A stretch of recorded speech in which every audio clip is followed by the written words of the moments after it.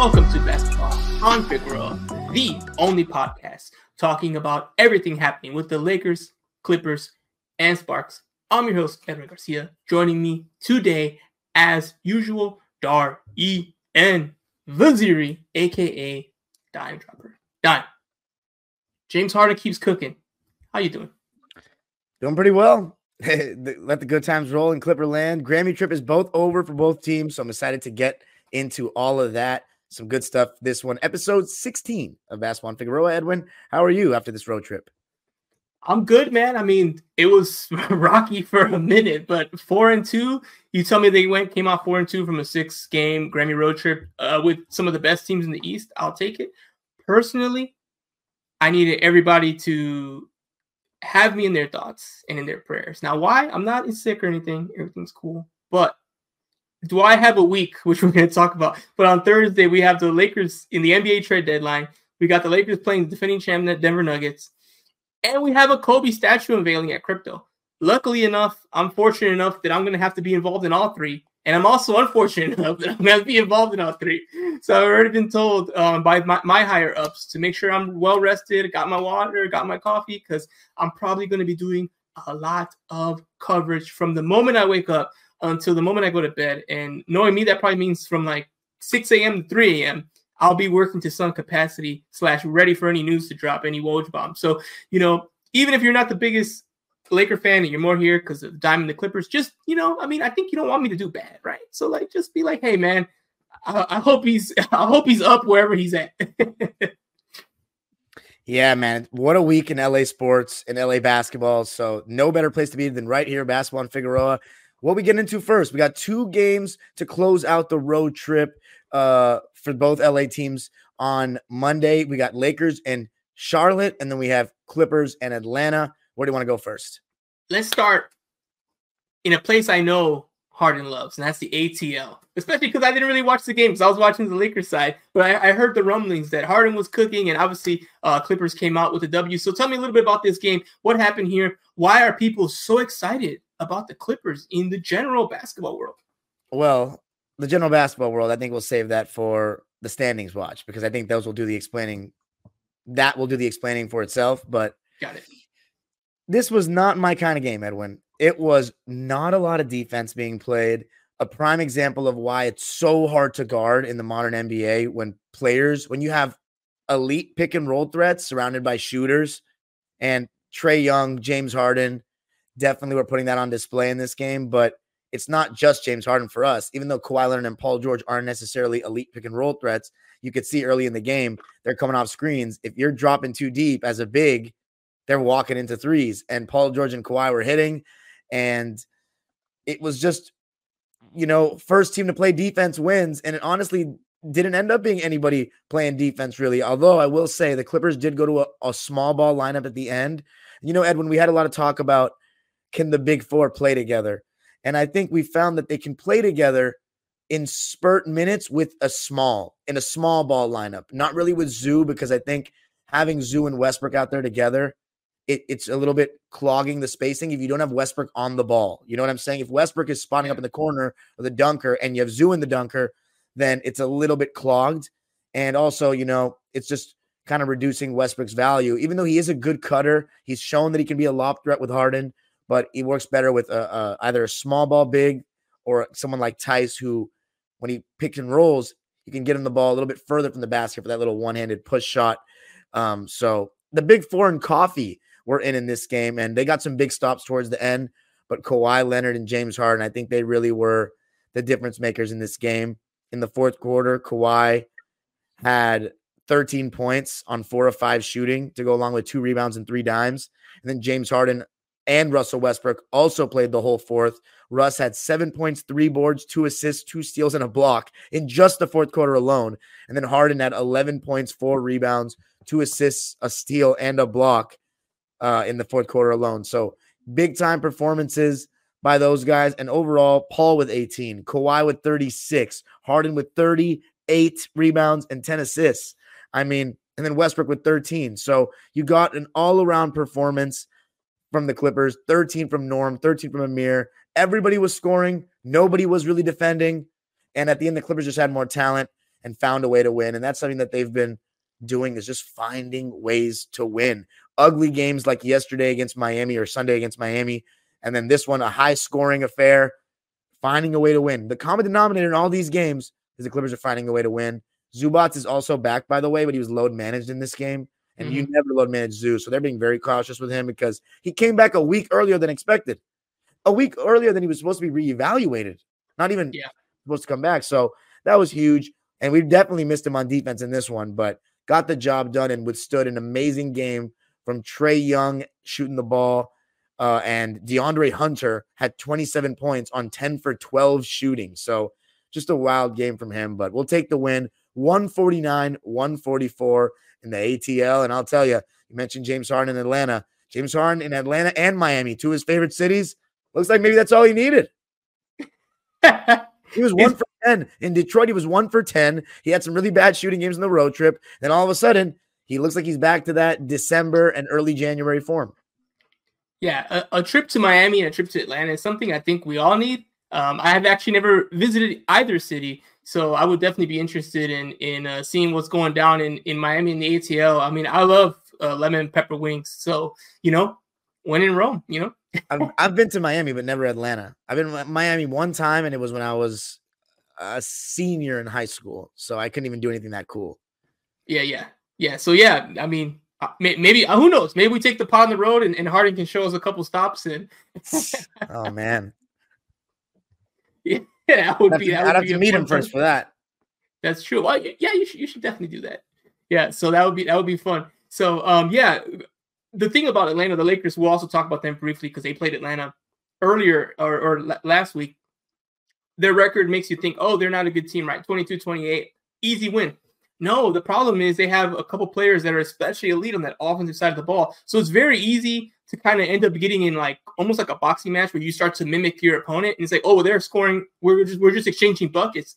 And next thing you know, it kind of you end up kind of playing their kind of game, which is a little bit more fast, a little bit more open, shooting a little bit more, especially when you see them hitting that. It's human nature, right? You see a team hitting 2 or 3 threes. You're like, well, we need to get a 3 to kind of keep this going. And then next thing you know, you end up in a no defense, slug match. And that's not a team you want to play like that because that's actually what they want to do anyway. So despite their record, they can be a pesky team. You kind of have to remember what your goals are, what their weaknesses are, and focusing on exposing that. Even if the scoreboard's not indicating you're finding success, you got to kind of bring them down to the level you want to play at because they have weaknesses in their team, which is why they have the record they do. But yeah, it's easy to. I would never be surprised if Atlanta beats any team because they just have an offensive firepower. That means, if they get hot and you fall asleep, they're gonna get you. So seems like it didn't happen with the Clippers against the Hawks to start off this week's action here. Now I'm going to jump right into the Lakers because they also played tonight and they went ahead and played against the Hornets. They got the W. This puts them at 4-2 for the Grammy trip, which is a really great spot to be in. Obviously, the Grammy trip is when both teams are out of town because they are taking care of the Grammys at crypto. So neither team is present and they're on the road. And Lakers played a lot of East Coast games, and so did the Clippers.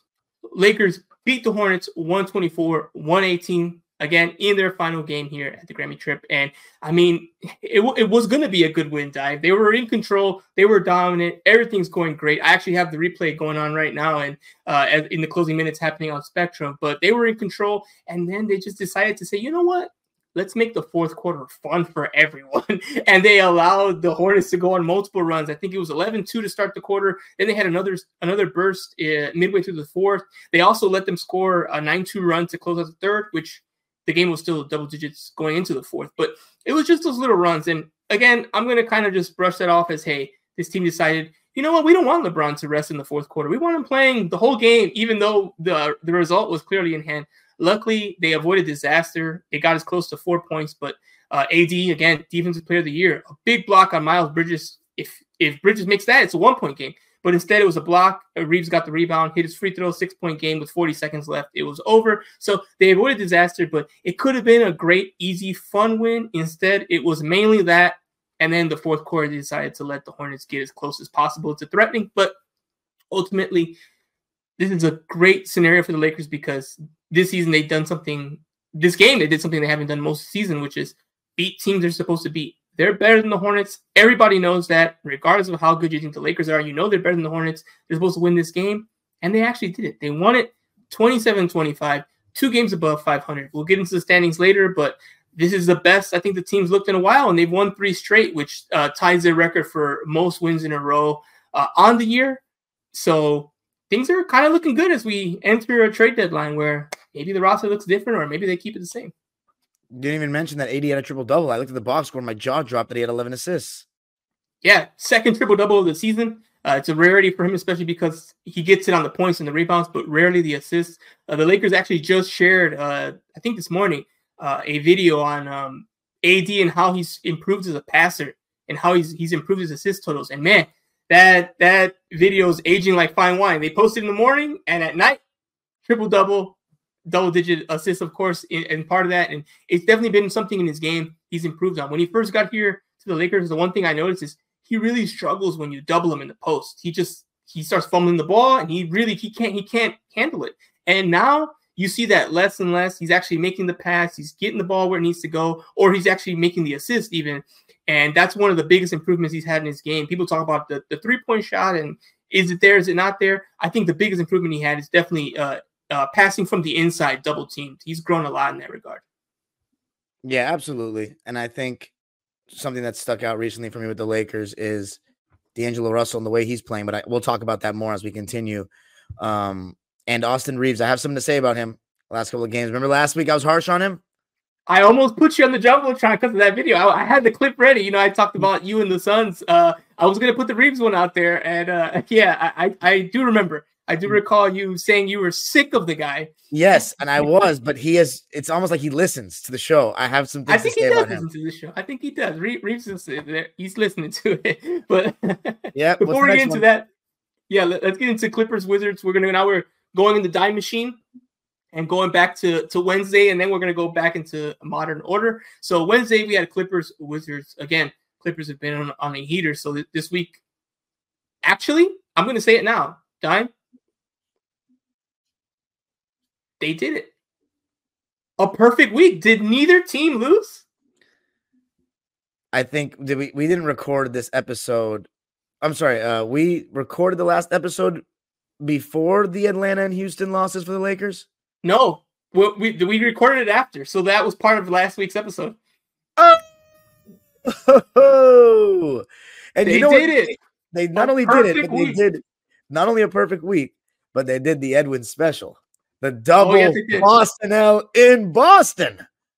I love the fact that when you said it, you've never said that word, but I already knew what you're talking about. I'm like, the Edwin special's got to include the Celtic losses. Oh my goodness. Yo, I wish I had some Victory Henny that I could have popped some right now. Yeah, I forgot about that. Yeah, they ran the table all week. This is just going to be a Lakers-Clippers win fest because there are no L's anywhere in any of these recaps. Incredible. All right, so I just realized that confirmed. I already knew about it before I was writing the doc, and I'm like, okay, Lakers, Hornets, Clippers, Hawks. I wrote the doc before those games started, so I'm like, okay, if they win, we win out. And then for some reason, I just forgot about it until right now. I'm like, wait, I'm looking at our document, WWWW. I'm like, there's no losses. Yeah, unbelievable. That's the first week for sure that's happened, especially with the Lakers being more of a 500 team. But yeah, no losses, baby. That's it. This is the dream, Edwin, for me. This is the Clippers. 100%. I'm just saying this. No, wait for what I'm going to say. Clippers, hopefully, will get the 1 seed. Lakers around 7. Like that's the ideal that's my uncle used to always tell me as a kid. He said, my ideal situation is the Clippers are the 7 seed and the Lakers are the 1 seed. So now I said, okay, right back at you, brother. So it looks like we might be getting my fantasy at this point. Because I always say this, and a lot of my Clipper fans definitely disagree with me. Much more hater of Lakers than me. Because my uncle used to beg me, don't hate the Lakers, all this, because he was not a hater of the Clippers. But I do always say that the conversation is better and the buzz around the city is better when the Lakers and the Clippers are both in. I mean, it just is what it is. Lakers have the most fans. Sure. It's much more of a buzz when they're both in. So I like the city popping. I love it when we have all our teams in. Ideally, Kings, Lakers, and Clippers. I'm going to miss that all in the playoffs in the same arena. I think this year will be the last if the Lakers want to join us. Want to join you? Wow. Okay. Can join us, I should say. Of course they want to, but can. Because the Kings, I think, will make it. Clippers, we're definitely making it. I think the Lakers will make it too. Yeah. Should be fun. fun. It'll be the last time. It'll be the last time. But just in general, all three teams in the playoffs is what I like. But yeah, it's looking good. Well, but Clippers, Wizards, oh yeah, nothing to say about that except for they made it a little bit too complicated for a bit. The first quarter, we were letting Kuzma score a lot.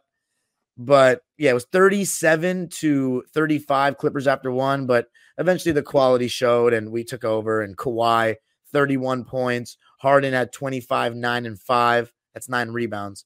Paul George actually sat this one. We load managed him with that groin injury because we were like, we're playing the Wizards. Russ had a really good stint in the second half.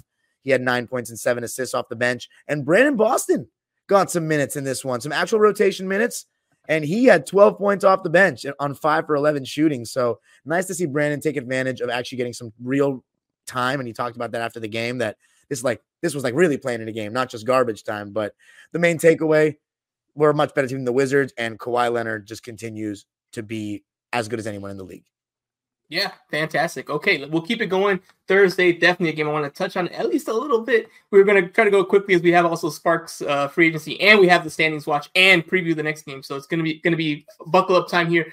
Lakers, Celtics. Obviously, let's just put all our cards on the table. I was not looking forward to this game. We had no AD, no LeBron, both missing, playing the best team in the NBA, at least record-wise, on the road. It wasn't looking good. I mean, no one could have predicted a Celtics win. Oh, wait, I predicted the Lakers to actually pull the upset. That was before I knew Bron and AD were going to miss. After that, I kind of changed my tone. But I did say, hey, this team does this. They overperform, and then they underperform when you expect them to deliver. So they actually got it done in one of the most incredible victories of the year. Obviously, winning in Boston. Huge for the Lakers to ever win in Boston. And given the context, what did we get? We got an incredible game from D'Lo. We got an incredible game from Austin Reeves. D'Lo was distributing especially amazingly well. He had 14 dimes. And Austin Reeves, he's like, I'm not going to be found guilty of the dime dropper allegations. He came and balled out. Fun fact, it was his first time ever playing at the Garden because the other times he was on the Lakers and they played the Celtics, he was out due to injury and just wasn't able to actually play there. Oh, sorry, I'm thinking of the Knicks. My bad. He did play in Boston. It wasn't his first time in Boston. It was his first time in Madison Square Garden. But regardless, he did ball out in both games. But against the Celtics, he was sensational. 32 points, 7 for 10 from 3. Just incredible. And there's playbacks and a website that's kind of been blowing up lately. Dime's got his new playback channel, actually the Dime Machine, which I'm looking forward to checking out. Launched on Monday. Got to sign up to the room, LA people, please. I'll be watching all sorts of things in there that relate to sports, of course. And it's called the Dime Machine, I believe. Yeah, I'm going to be locked in. And for the first time, I think ever, I actually retweeted Celtics content because the Celtics blog from SB Nation did a playback channel for the game, and they clipped out all the Reeves threes that were just daggers for them and their reactions. And I'm like, okay, this is Celtics content I can get behind. And they were just like, there's no way he's pulling up right there. Oh, good D. Bam, swish. And they're like, you got to be kidding me. 7 for 10, 70%. So obviously no one expected this win. Dime, what was your reaction when you saw the Lakers just running the Celtics out the gym at the final minutes there in the fourth quarter? I was dumbfounded because I was going to literally go live that night and just not even talk about the game and just slander the Lakers for not playing LeBron in that game. I'm like, they were like, oh, AD's injured. This is a scheduled loss. We're just going to, might as well just give LeBron extra rest and just take the L. I was not having it. I was like, these guys are not in a position to do this. This is getting ridiculous. You just lost 2 games in a row. Now it's going to be 3. And man, I think there's something to be said about the Celtics too, and how they didn't pounce on that. But Rui Hachimura, I thought was pretty decent, even though he didn't have from my memory, the most efficient game, but I liked how aggressive he was. And then Reeves was just insane, although that wasn't where I was going to take back my Reeves stuff, because I was just like, that's typical Reeves. When LeBron and AD aren't there, now he can go off and he just happens to have his best game of the season. It is what it is. Yeah. But I thought that D'Angelo Russell, his playmaking was very impressive. I think this was the game that he had 14 assists. Yes, he did. And also, out of nowhere, the best game that I've seen Jackson Hayes play as a pro in the NBA. I mean, where'd that come from? 16 and 10, 6 He was a offensive rim protector. rebounds. Dime. There was a couple of times in the third quarter. I actually saw the defenders opt not to. I'm like, what is happening? You're giving up a bunny because Jackson Hayes is stepping up. It was incredible. Yeah, definitely his best game as a Laker. In a couple group chats I was in, one person joked they need to trade him tonight because his stock has never been higher. Yeah, and he had an incredible game. Yeah, that was definitely. No one could have predicted that. He played and he played significant minutes and he looked good. So hey, you'll take it, especially with so many players out, like you said. You gotta get the good moments where you can. Yeah, and it was just kind of an outlier kind of game for the Lakers in the sense that the Lakers aren't the best 3-point shooting team, to put it nicely, and you shot 53% from three as opposed to 40 from the field. So like you shot so much higher from three in the field. Jackson Hayes and Austin Reeves had their best game of the season. Taurean Prince had 11 and 8 on 50% shooting and 50 from three. So talk about a solid, production from him. And then Max Christie with 9 points off the bench with 4 rebounds, 2 assists, and a steal. So you got a little bit of everything.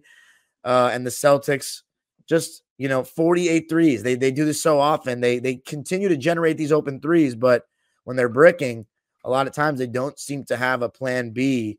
And the Lakers got probably their most improbable win of the season, maybe the best win of the season. The only thing, though, it did come with a casualty, and we should address that. Jared Vanderbilt, right when he was starting to play really high-level ball, injured. Yeah, a non-contact injury. We're still getting new details about it, but the latest from Shams is that he's going to be out for 3 to 4 weeks, which honestly is a good sign because earlier reports from Woj was that he was going to be out the whole year. And the fact that he's going to get reevaluated in 3 or 4 weeks, well, that's a lot better than out the whole year. Just unlucky for Vando all season long. He had a left heel issue. He missed the first 20 games. Finally came back. We were both talking about when is he going to play 30? When is he going to get his roll back? And it looked like he was just about there. And then non-contact on the other foot. It's like, oh my goodness. Again, we talk about it all the time. To win a championship, you have to be good. You have to be talented. You have to be lucky. The lucky is that part, right? Not that the Lakers are necessarily at title contention, but it's these kinds of breaks where you're like, a non-contact entry, he was just running for a loose ball that he calls on. He created a turnover. He was trying to follow through and he starts limping, and right away you're like, oh no, here we go. So they're dealing with it. Hopefully he can come back in the 3 to 4 weeks. That'd be incredible instead of missing the whole season. And players like Max Christie, who you just mentioned, are going to have to step up if they don't make a trade for a wing to kind of help offset that loss. Max Christie is going to have to step up, which is good because I think most of Lakers Nation is pretty high on Max Christie.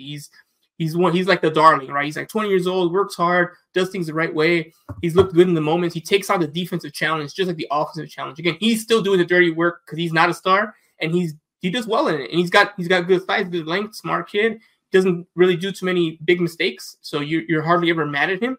So yeah, give me more Max Christie minutes. That might be the only silver lining in losing your best defensive wing, which is obviously a bad thing. But like I said, 3 to 4 weeks, we'll see what happens there. And in the meantime, Lakers and Clippers keep winning games. So Clippers, Pistons, we'll probably keep this one short as well. 136-125. It's Detroit, respectfully, it's tough for them to get any wins. They've only got 6 on the season. Yeah, this game was just, Clippers showing their quality. Russell Westbrook made up for what was a James Harden stinker, 1 for 10 from the field. Paul George was back, but Russ was insane. 23 points, 9 assists, getting to the paint at will. But we couldn't really guard them. The Pistons don't guard, but we had trouble guarding them. Cade Cunningham showing how talented he is. Jaden Ivey had a good game. But again, Kawhi Leonard, just MVP. Like, we got to start talking about it. Like, MVP candidacy. Like, seriously. The stats just don't do him justice. But there's a lot of games where he's not playing much in the fourth because we're blowing teams out. And he doesn't. He plays well defensively basically every game. Atlanta game, honestly, he was not that great. Nobody was. But that's rare. At the worst, you're getting not that great. So Kawhi Leonard is absolutely playing at an MVP level, man. 33 points, 4 rebounds, 3 assists on 12 for 17 shooting and 6 for 8 from 3. He was on demon time from 3. And we got to talk about his efficiency. Like, he's shooting 45% from 3 this season. Not all of them are open. Like, of course, James Harden has helped that a lot with the open shots, Westbrook as well, but his shot making is truly spectacular. And it's definitely on the path to being the best regular season any Clipper has ever had. Regular season. I never expected that from Kawhi. but it's that availability. Availability, bro. 45 games out of 49 right now, knock on wood. And I'm still health as well. Yeah, it's still knocking. Yeah, that's right. Yeah, health as well. And yeah, he's finally gotten it together. That was always been the issue since he's been on the Clippers, the load managing, the health, the lack of health, being overly cautious. All that's always been the conversation. And it's always a good sign when you're talking more about the basketball versus the off-court drama. Just like you, I'm more of a pure hooper. I just want to talk about, the X's and O's, what's happening in the match, what's happening in the games. But we can't do that when there are outside distractions and also the team's losing. So it becomes like a double-edged sword, right? Like the momentum starts going on that. When the Lakers are deep in trade talks, that's not because the team are world beaters, right? It's because they're struggling. So the fans start looking, the team starts looking, the general management starts looking and saying, hey, how can we fix this? Versus when you're winning everything, you just don't have to worry about that, because why would anyone want to shake it up? They're like, hey, this is going great. Like, I'm not upgrading a guard position when we're like, 2 in the West, stuff like that. So yeah, Kawhi's healthy. He's playing exceptionally well. He's not missing many games. Clippers are on a tear right now, so it's all good, and we can keep talking about ball instead of, is he really hurt? Is he really hurt? Dissecting every PR email and every like little subtle thing the coach says about it. We can get past that and just talk about the game because they're playing at that quality. Now, moving on to Lakers Knicks. For me personally, I think Dime also has this feeling having some time in the East Coast and knowing people. This is the one game besides the Celtics game and the Clippers a little, but this one, because of my life, I know a lot of New Yorkers because of basketball in the NBA, and my goodness, Dime, are they in my mentions? Are they in my DMs? I don't know how some of these people got my phone number, but they have it, and I'm hearing about it every time the Knicks play. I'm hearing about what's happening and Brunson this and, all this stuff. Last time I was getting clips of people having celebratory drinks in Brooklyn, laughing at them beating the Lakers in the last game when it was Lakers-Knicks here, which I told you about and we talked about here on the pod, but not tonight. Not Saturday night. The Knicks had 1, 2, 3, 4, 5, 6, 7, 8, 9 wins in a row.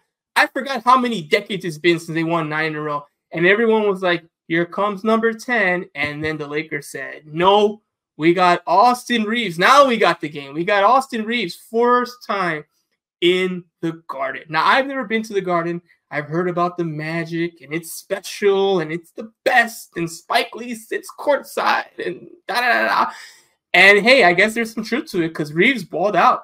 22 points, 6 for 13 from the field. He had a big game. LeBron had a normal game for him. It wasn't like a monster game, but he had 24, his return.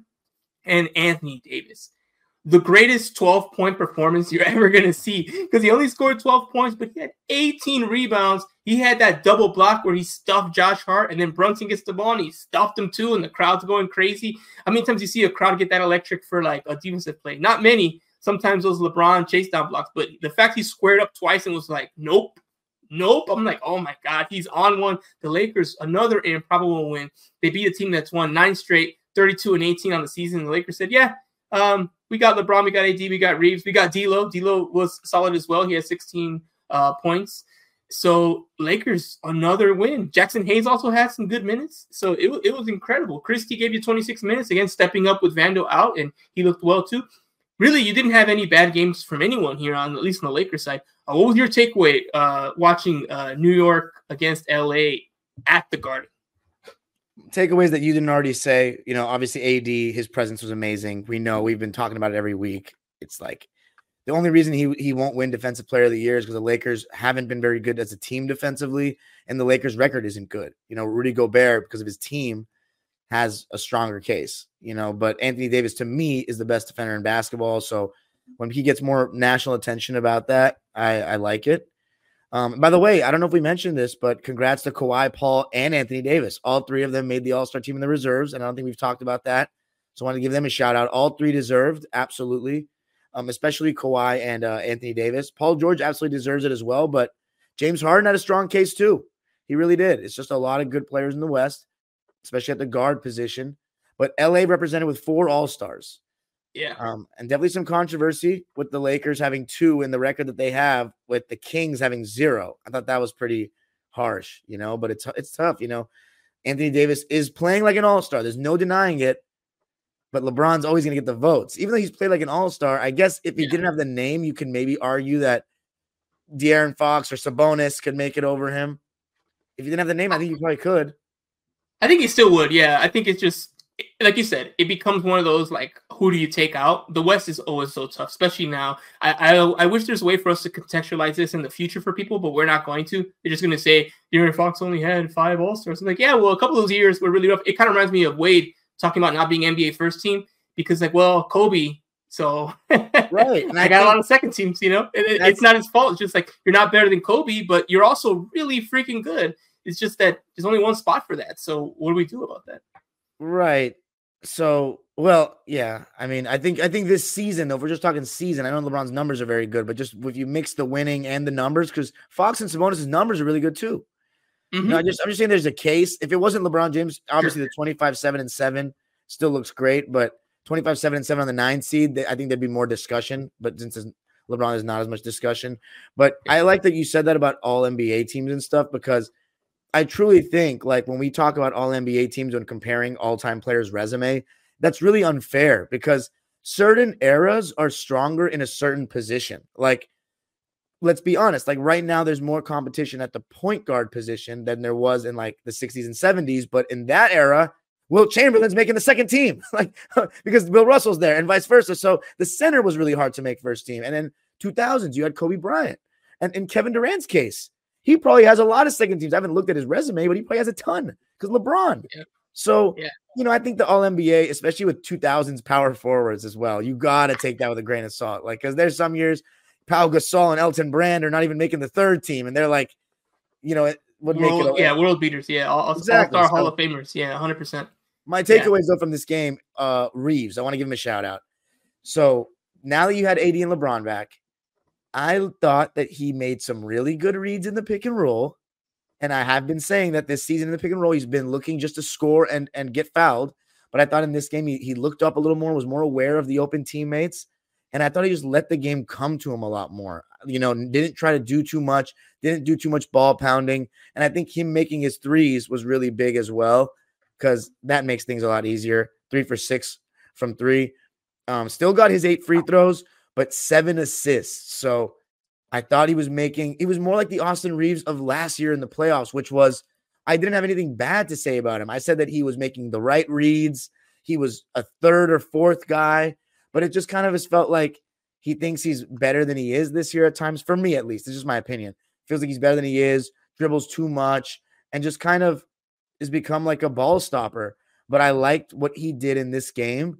And I think he carried that to Charlotte, as you said, with the numbers that he had. So maybe Austin Reeves is starting to revert back to that, the way he was in the playoffs last year. And I think one big reason that he wasn't super overbearing is because D'Lo's doing his part. And I think when D'Lo's doing his part, I think you still see it. It's kind of a 3A, 3B situation. Like, I don't know who the number 3 is on this team. I said going into the season, it's Reeves, but I've told you a couple weeks ago, I think D'Lo's better than him still. And now Reeves has these performances, and I'm like, if Reeves plays like that, then it's close. So I think either one of them, you just need them to both be aggressive looking for their shot, but also look for others as well. So 3-game winning streak for the Lakers. That win was impressive, but I have to say we would be disingenuous if we didn't mention that the Knicks were missing several starters. OG Anunoby, for one, who's been excellent since he's gotten there. Randall, who was also named an all-star. They are without Mitchell Robinson, but I'm going to discount him because they've made this winning streak. They've been on this winning streak without him. My former Clipper, Isaiah Hartenstein, who sadly only got 1 year here with us, has been excellent for them. And I think what changed the game is that you guys like hard doubled Brunson like almost the whole second half, and you were making other guys beat you. And it just showed how depleted offensively the Knicks are without Randall and after the trade. Like, if you think about it, after losing Quickly and Barrett, it's a lot more on Jalen Brunson to do a lot. Like, no wonder he's having all these high-scoring performances because he has to. He has no back. His backup point guard is Deuce McBride, who's like a defensive-minded. They also were missing Quentin Grimes, but Deuce McBride is like a defense-first backup point guard. So the Knicks were really like the people that Brunson was passing the ball to, that you guys were funneling the ball to, were Josh Hart and DiVincenzo. And, DiVincenzo did have a good game, but I think the Lakers just simply had more talent as well on the court on this night, and it was a very good win and a very exciting game. Yeah, 100%. All right, let's go into the final one we're going to talk about from last week, which is Clippers Heat. Again, it could have gone either way with with the Heat. They kind of have a little bit of Jekyll and Hyde themselves, and what their high is and what their low is. But Clippers took care of business, 103-95, giving us the full sweep. All the teams winning. Dime, can you kind of give us a quick recap on what happened here in Clippers Heat? Yeah, it was a defensive-minded game. The Heat make things tough. They throw these different zones at you and stuff like that. But ultimately, we have more offensive firepower, and we got a little lucky with their injuries. No Tyler Hero, no Duncan Robinson. So they shot terribly from three, and Kawhi and James Harden were just fantastic again. Russ didn't have a good game. Paul didn't have a good game, but Kawhi and James Harden were just that good that they closed the door. And we got another big game from Amir Coffey and Norman Powell, who've been so consistent off the bench. Ivica Zubac's return in this game. And just something early, Daniel Tice taken out of the rotation when Zoo was back and Plumlee was the backup. So that's something to watch. People are saying it might be matchup. People are saying it might be matchup dependent, but we played against the Heat, who have no size, and Tice is the smaller one, and we went with Plumlee. So I don't know if that spells good for Tice. And I think Tice has been better this season personally, but they're both very solid options. The fact that we have that problem is not a big deal, and it's a good one to have because Tice is just lucky that he's playing minutes on this team. He was not getting any minutes in Indiana, and now he has a chance to win a ring, and he's been a relevant part of the team. So he will be used, especially if we play against AD or Jokic. Obviously, the Lakers, I adamantly believe that we won't play them in the Staples Center era.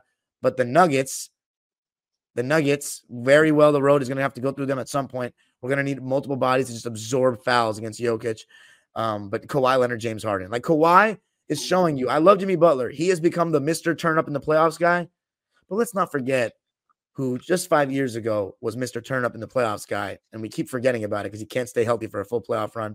Kawhi Leonard, who's better than Jimmy. Mm-hmm. And I like Jimmy, but he's better than him. And he showed it. And it's just special what Kawhi's doing right now, man. It's all I can say. Slugfest of a win. And again, just going to show as we're done with all the games for the week, Clippers are showing you how to build winning habits, and they're building it. You win a game that's a complete defensive battle against Miami. And the next night you travel to Atlanta and win in a high-scoring shootout. And both times the common denominator, you win. Can't say anything bad about that. And it was the second night in a row where it was the Kawhi and Harden show because Harden's had some slower games lately, but the guy that's been constant in this road trip and really this season, Kawhi Leonard. And on that note, we'll conclude our recaps of all the games again. So it's not only is it rare, it's never happened here where we had all LA teams win every game. So you love to see it. Happy to see it. Now we're going to talk about the LA Sparks and their free agency period. Free agents have officially been able to sign now. So there was a little chatter before, but now we get kind of a bigger picture. And boy, oh boy, have there been some moves. So I'm going to start with the players that are gone, players that are signed, and then players that have been re-signed. So we officially have no NECA, she's gone. Jordan Canada's gone. Katie and Carly Samuelson gone. The players that have been brought in as reinforcements, Monique Billings. We have McDonald, Kia Nurse, Kiss, and Taylor Mixell.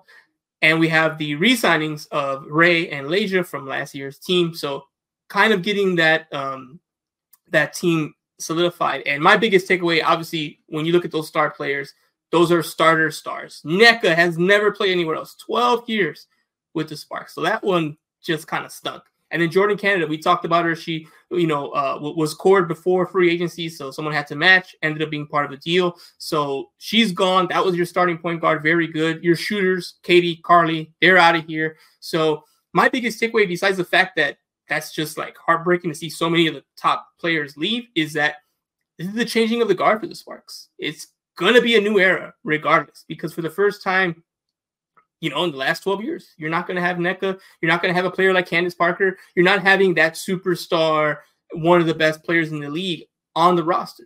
They're making some changes. They have the 2, 4, and 8 pick in the first round of this year's draft. And we've talked about this is on paper one of the biggest drafts. So they're going in on let's get these draft picks. Deep draft. We're going to have 3 swings at this at least. Who knows if they package something or go for more. There's still time to do that if they want to. But they have 3 picks in the first round, 3 lottery picks in the first round. So they're making those moves. They're making those changes. But clearly, Billings, McDonald, Nurse, these are good players, but they're they're not those superstar players. And right now, the way I look at the WNBA is like this. You have two big dogs, Liberty, Aces. Aces are the biggest dogs. They got back-to-back titles. So, and they're only getting better. So kind of like for those who maybe have not watched as much WNBA or just to kind of share my thoughts, it kind of reminds me of the Warriors when they got that super team with KD. When you were an NBA team at that time, there was two options. Are you going to go for it and try to fight fire with fire? Or are you going to hold back because you can't win? So let's just, develop and wait for it when they die out. And I think in the WNBA, you're getting a little hint of that. A couple teams like Seattle, like the Mercury, they're like, hey, you know what? We're going to actually push to try to see, okay, you got a super team. Can we get super? Let's go. And you have other teams like the Sparks now, I think, fall in this category. And the Dream are more extreme. Not the Dream. The Fever are a more extreme example as well. Teams kind of on the lower end saying, hey, we're going to build and, we'll get there when we get there. Those two are world beaters. We're not going to be able to top that. And it bums me out. Obviously, we want LA to always do well. We want there to be continue being winning streaks. And this is definitely a team, at least on paper, they're definitely worse than last year's team. Now, they might end up having a better record because last year's team had a lot of injuries. So they ended up missing the playoffs and all that. But on paper, that team's definitely better than this one. But we're going to see. They're going to make some changes. It'll be very interesting to see who they pick up in the draft, who's available, who declares, and what the options are. They're going to have some at least star power in terms of a top draft pick that is, an attractive, allure to watch. Like if it's going to be Paige, if it's going to be Cameron Brink from Stanford, they're going to have some good options. But especially in the WNBA, just like the NBA, no rookies coming in and running the team. You're going to lose games and hopefully they show some promise. So kind of a mixed bag there. The Sparks have a press conference introducing Billings, McDonald, and Nurse actually not next week, tomorrow. So I'll attend that virtually and we'll kind of check back on if there's anything significant that comes out of there and the conversations they have about why those players were selected and what they see the vision as. Now we're kind of seeing some more of it, but it's sort of a semi-rebuild here. They're not going for a title for sure. If you're getting rid of players like Nneka and you're not replacing them with someone of equal value, you're taking a step back, if you will. So will be interesting, but we'll see. Hopefully they can still make the playoffs, make some run, but the team's going to look a lot different this year. Yeah, man, it's a very sad day, losing Nneka, one of the best Sparks of all time. We're talking about a former MVP, 12 years of service for the franchise. It sucks. And Jordan Canada, somebody who I went to summer camp with and went to elementary school with. It was really a dream come true to have her on the Sparks. And I know that was for her as well. And it only lasted 2 years. So, and this is going to be definitely my most tapped in year with the Sparks now that we're doing this. And I'm excited for it. I was really hoping that we could have Jordan and Nneka, but it is what it is. I am excited though. 3 picks in the top 8. I mean, yeah. I would like us to just go for it and just young core. Let's do it. The Clippers and the Lakers are with these, in their prime, twilight of their prime, aging stars. Let's get some youth movement in LA basketball. Why not? Why not the Sparks? Second, you said 4th and 8th? Yeah, 2, 4, 8. Yep. I'm taking that all day. Let's do it, man. New big 3 of top 8 picks. Oh man, the Laker in me's just almost threw up a little there. I'm like, we're playing the babies, but yeah, you're right. We are going to be playing the babies, and there are some really talented players, at least on paper. No one's declared yet because just like the men's, that's still a little ways away. We'll know. We have an idea of the players, but technically, we have to wait. But they're definitely going to have some good assets for sure. So I'll be interested to see how that works. And I don't think the team's going to be bad at all. They're going to be well coached. Kurt Miller's an incredible coach. I think last year they just had too many injuries. If they still stay healthy, they have players like Lexi Brown still. They're gonna be in the mix. They're not just gonna be any hope of a title or anything this year. That's already been shut down. They're gonna be a middle of the pack, maybe back of the pack. Just gonna depend on health, chemistry, and what players they draft and how they mesh. That's gonna be the main thing. But yeah, it'll be an interesting. Again, it's never boring in LA, so it's definitely gonna be interesting once we kick off the WNBA season and as we get more free agency news. They're not done yet, so we're gonna see what kind of the final roster looks like as the weeks kind of continue and they finish up all their roster spots and all the money that's available. All right, so let's get right into standings watch now. New segment. Been doing it for a couple weeks now. Looking at the East, looking at the West. We're gonna start in the East Coast, the East Coast. So we'll start there. We're going to start with 12 as as Dime has mentioned. Sorry, I laughed at my own joke. That's really corny to do, but we're going to start at number 12 because, as Dime said, the bottom three, they're not going to be even in contention. We'll start with 12, 11, and work our way up. So number 12, kind of those bubble teams, we'll call them. We got the Raptors. 11, we have the Nets. If it ended now, your playing teams in the East would be the number 10 Hawks, number 9 Bulls, number 8 Heat, number 7 Magic, and officially locked in top 6 in the East. We got the Pacers, the Philadelphia 76ers at 5, New York Knicks at 4, Bucks at 3, Cavs at 2, and the Celtics still at 1. All right, Dime, you're making some faces there. What are you thinking here? Looking at this standings right now. Cleveland, Ohio. What is going on with the lack of national media coverage that they're getting in this run? No Evan Mobley, no Darius Garland. They just came back. Evan Mobley just came back last week. Darius Garland just came back a couple days ago. And Donovan Mitchell has been playing at an insane top 10.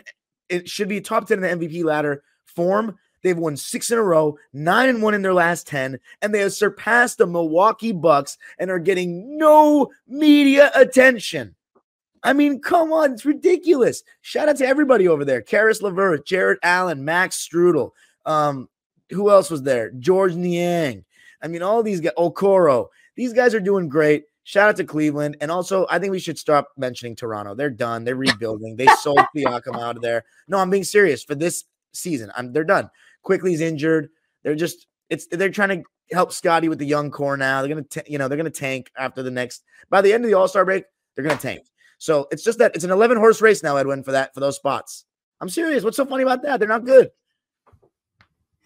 It's just something about the bluntness. I'm like, you know what? Like, not worth the 3 seconds. They're done. Not worth the 3 seconds. Oh my God. That just killed me. No, I'm with you.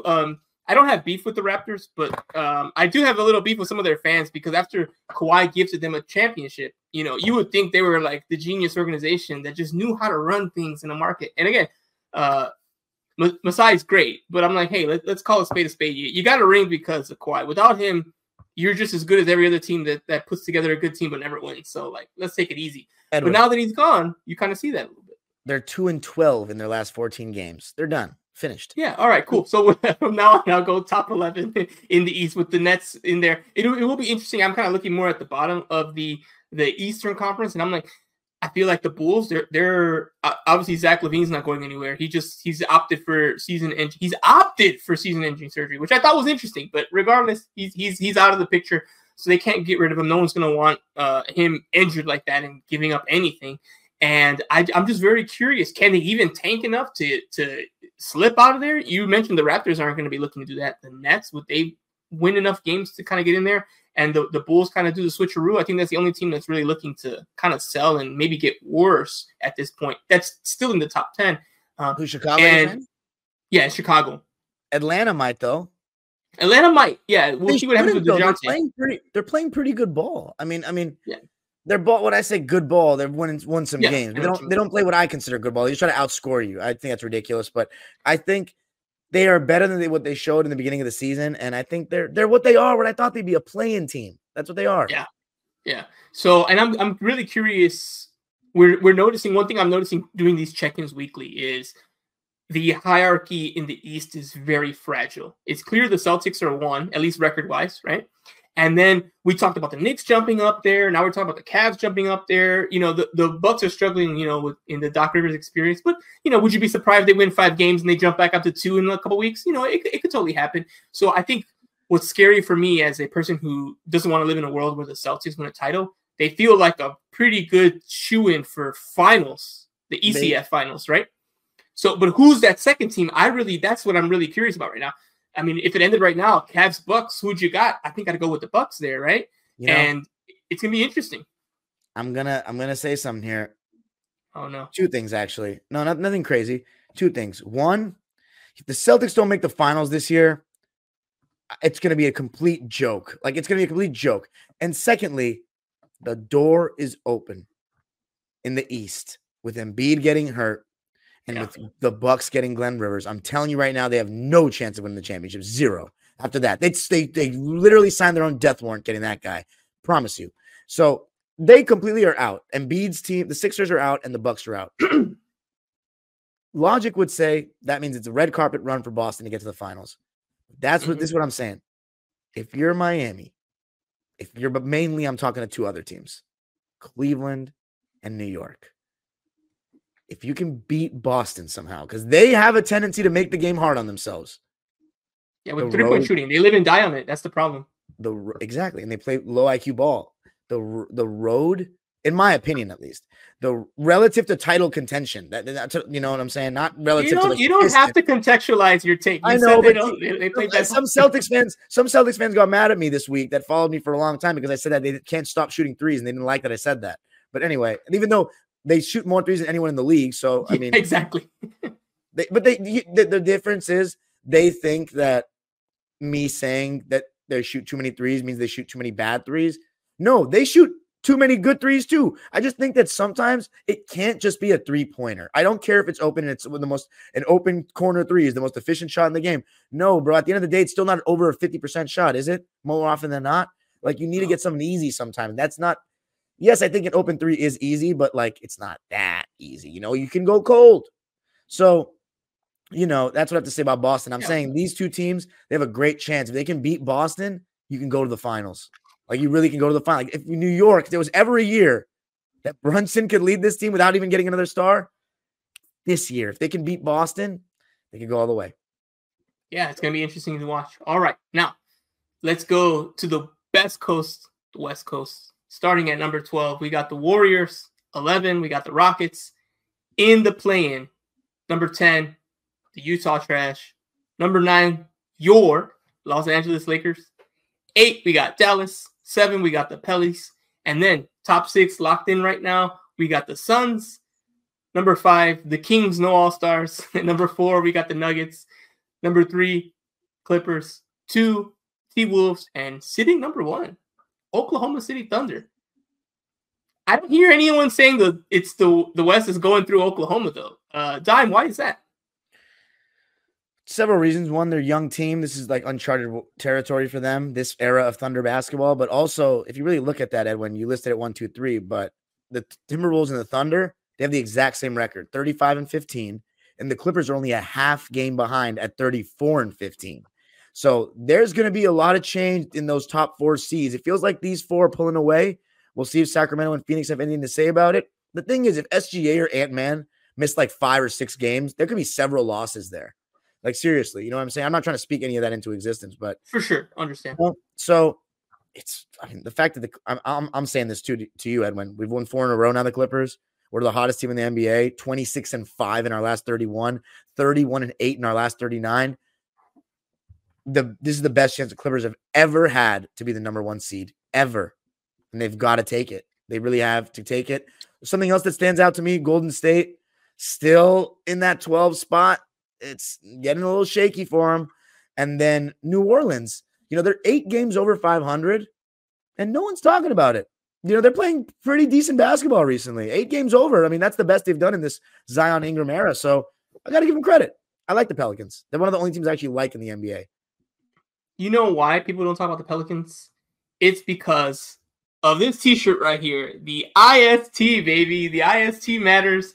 And honestly, I'm being funny, but I think that people saw the Lakers just stomp them, and they were like, "Oh, they're not going to be serious when those teams really go for it." And I think we saw it, right? Stephen A. Smith went out there and was just berating, you know, Zion and his conditioning and all that. We saw the blowback.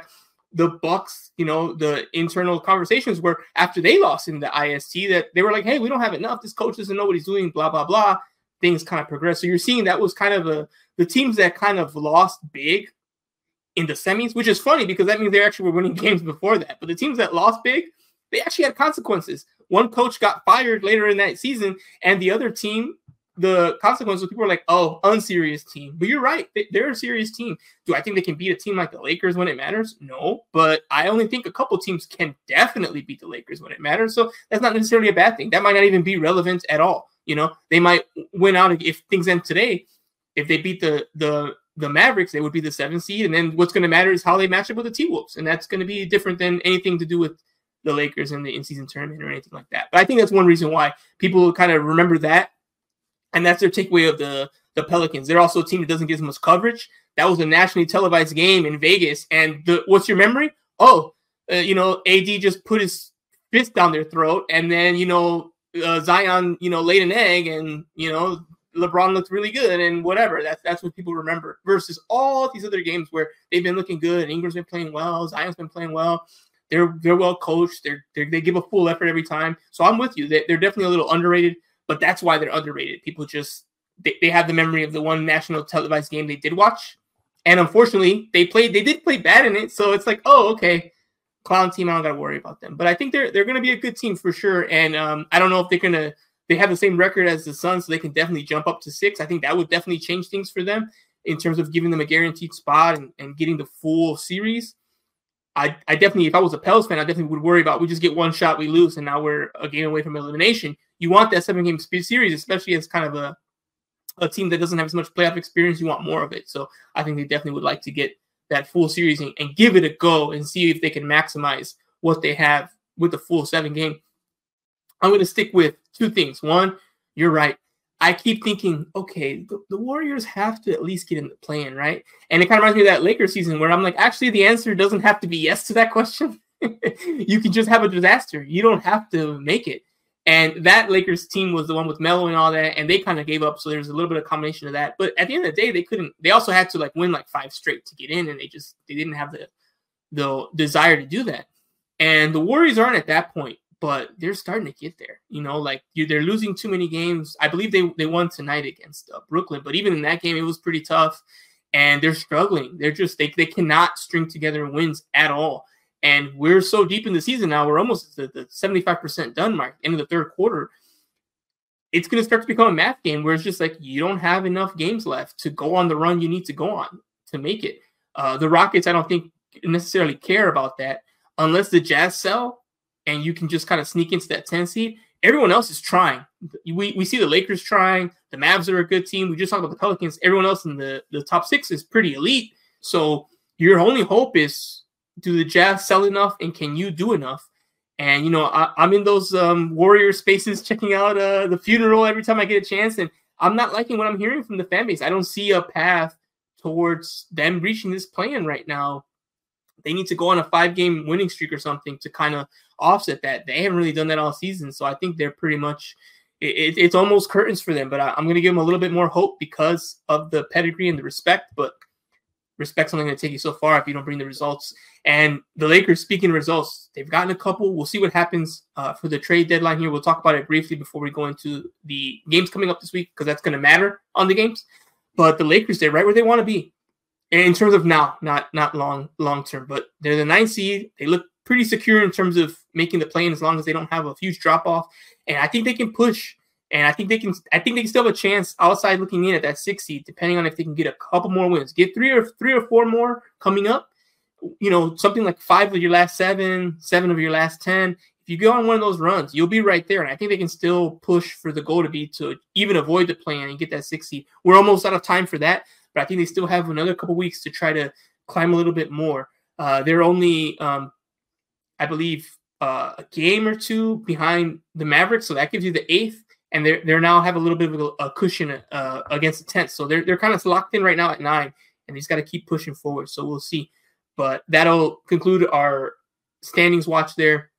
Before we go into the games coming up, kind of a preview of Thursday's game. Lakers play the Nuggets, defending champs. That's going to be a tough game. Nuggets are just so good.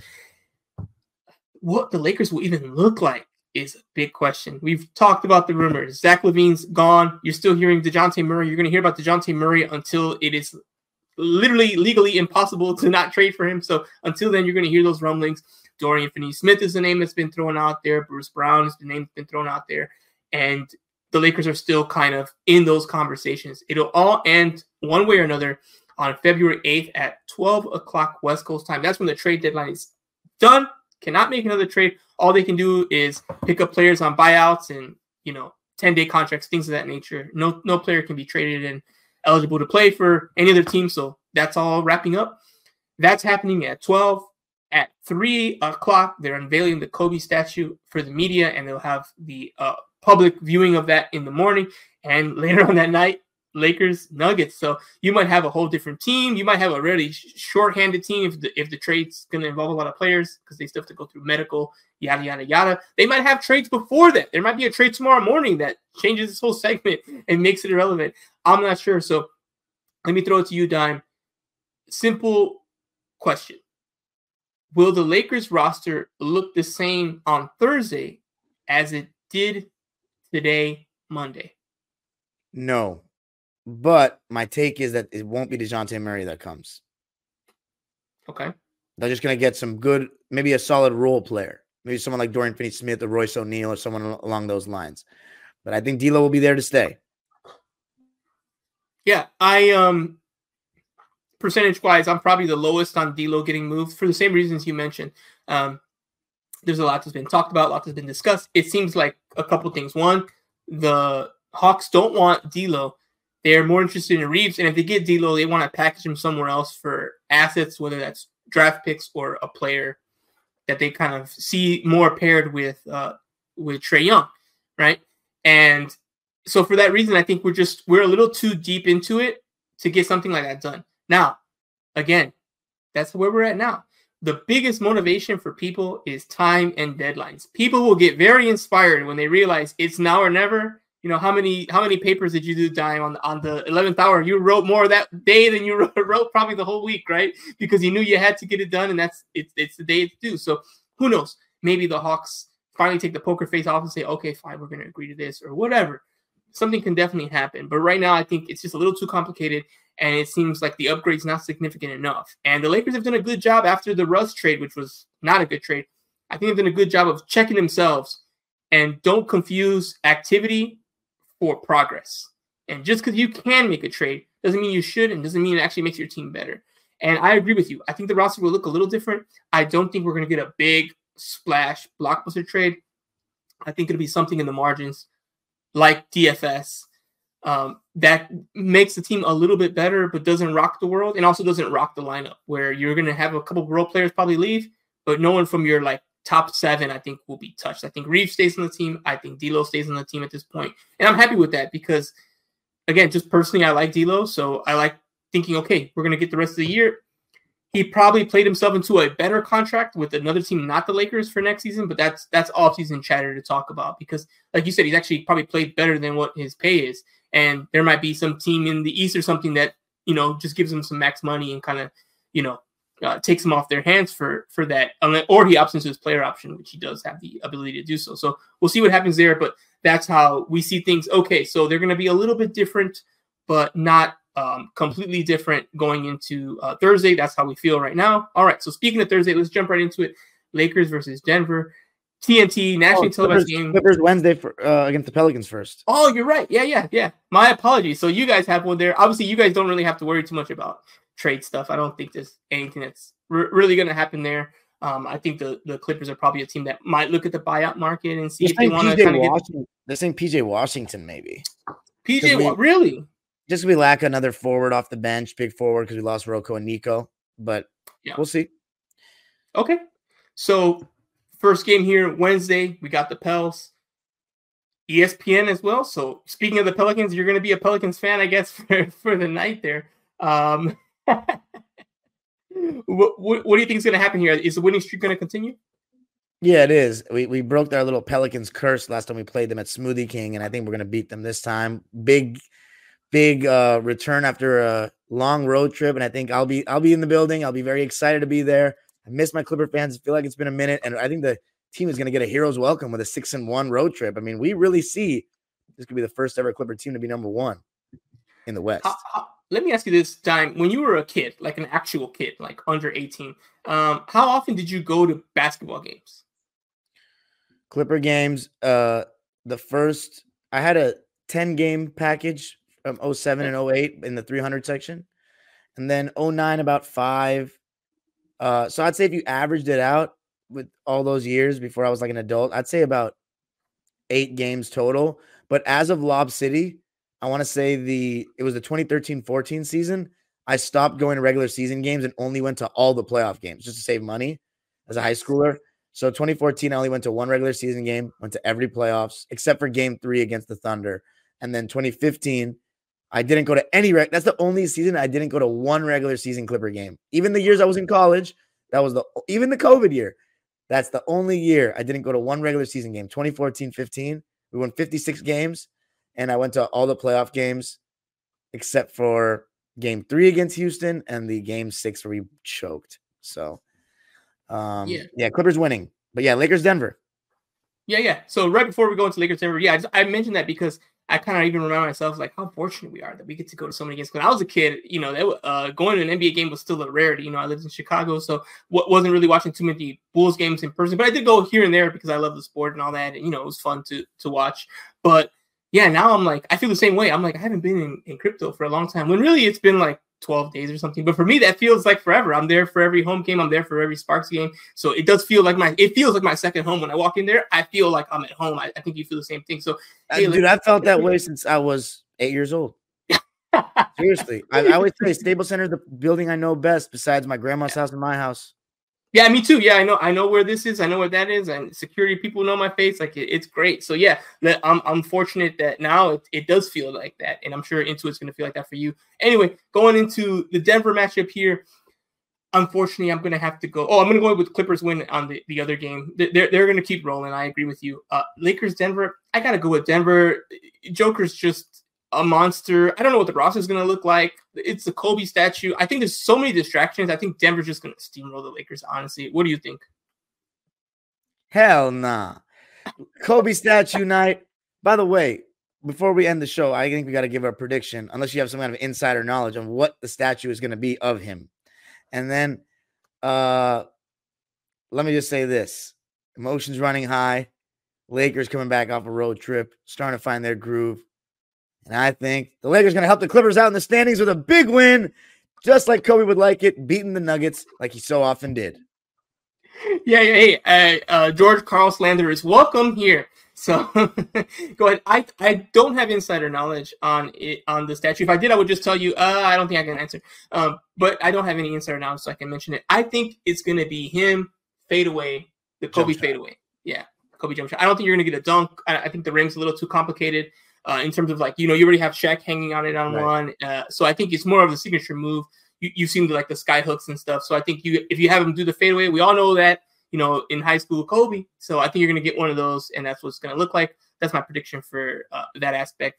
And yeah, I love the energy having I would love to beat the Denver Nuggets. I just think it'll be too much distraction. And then the team might be short-handed because of all those moves. That's another factor.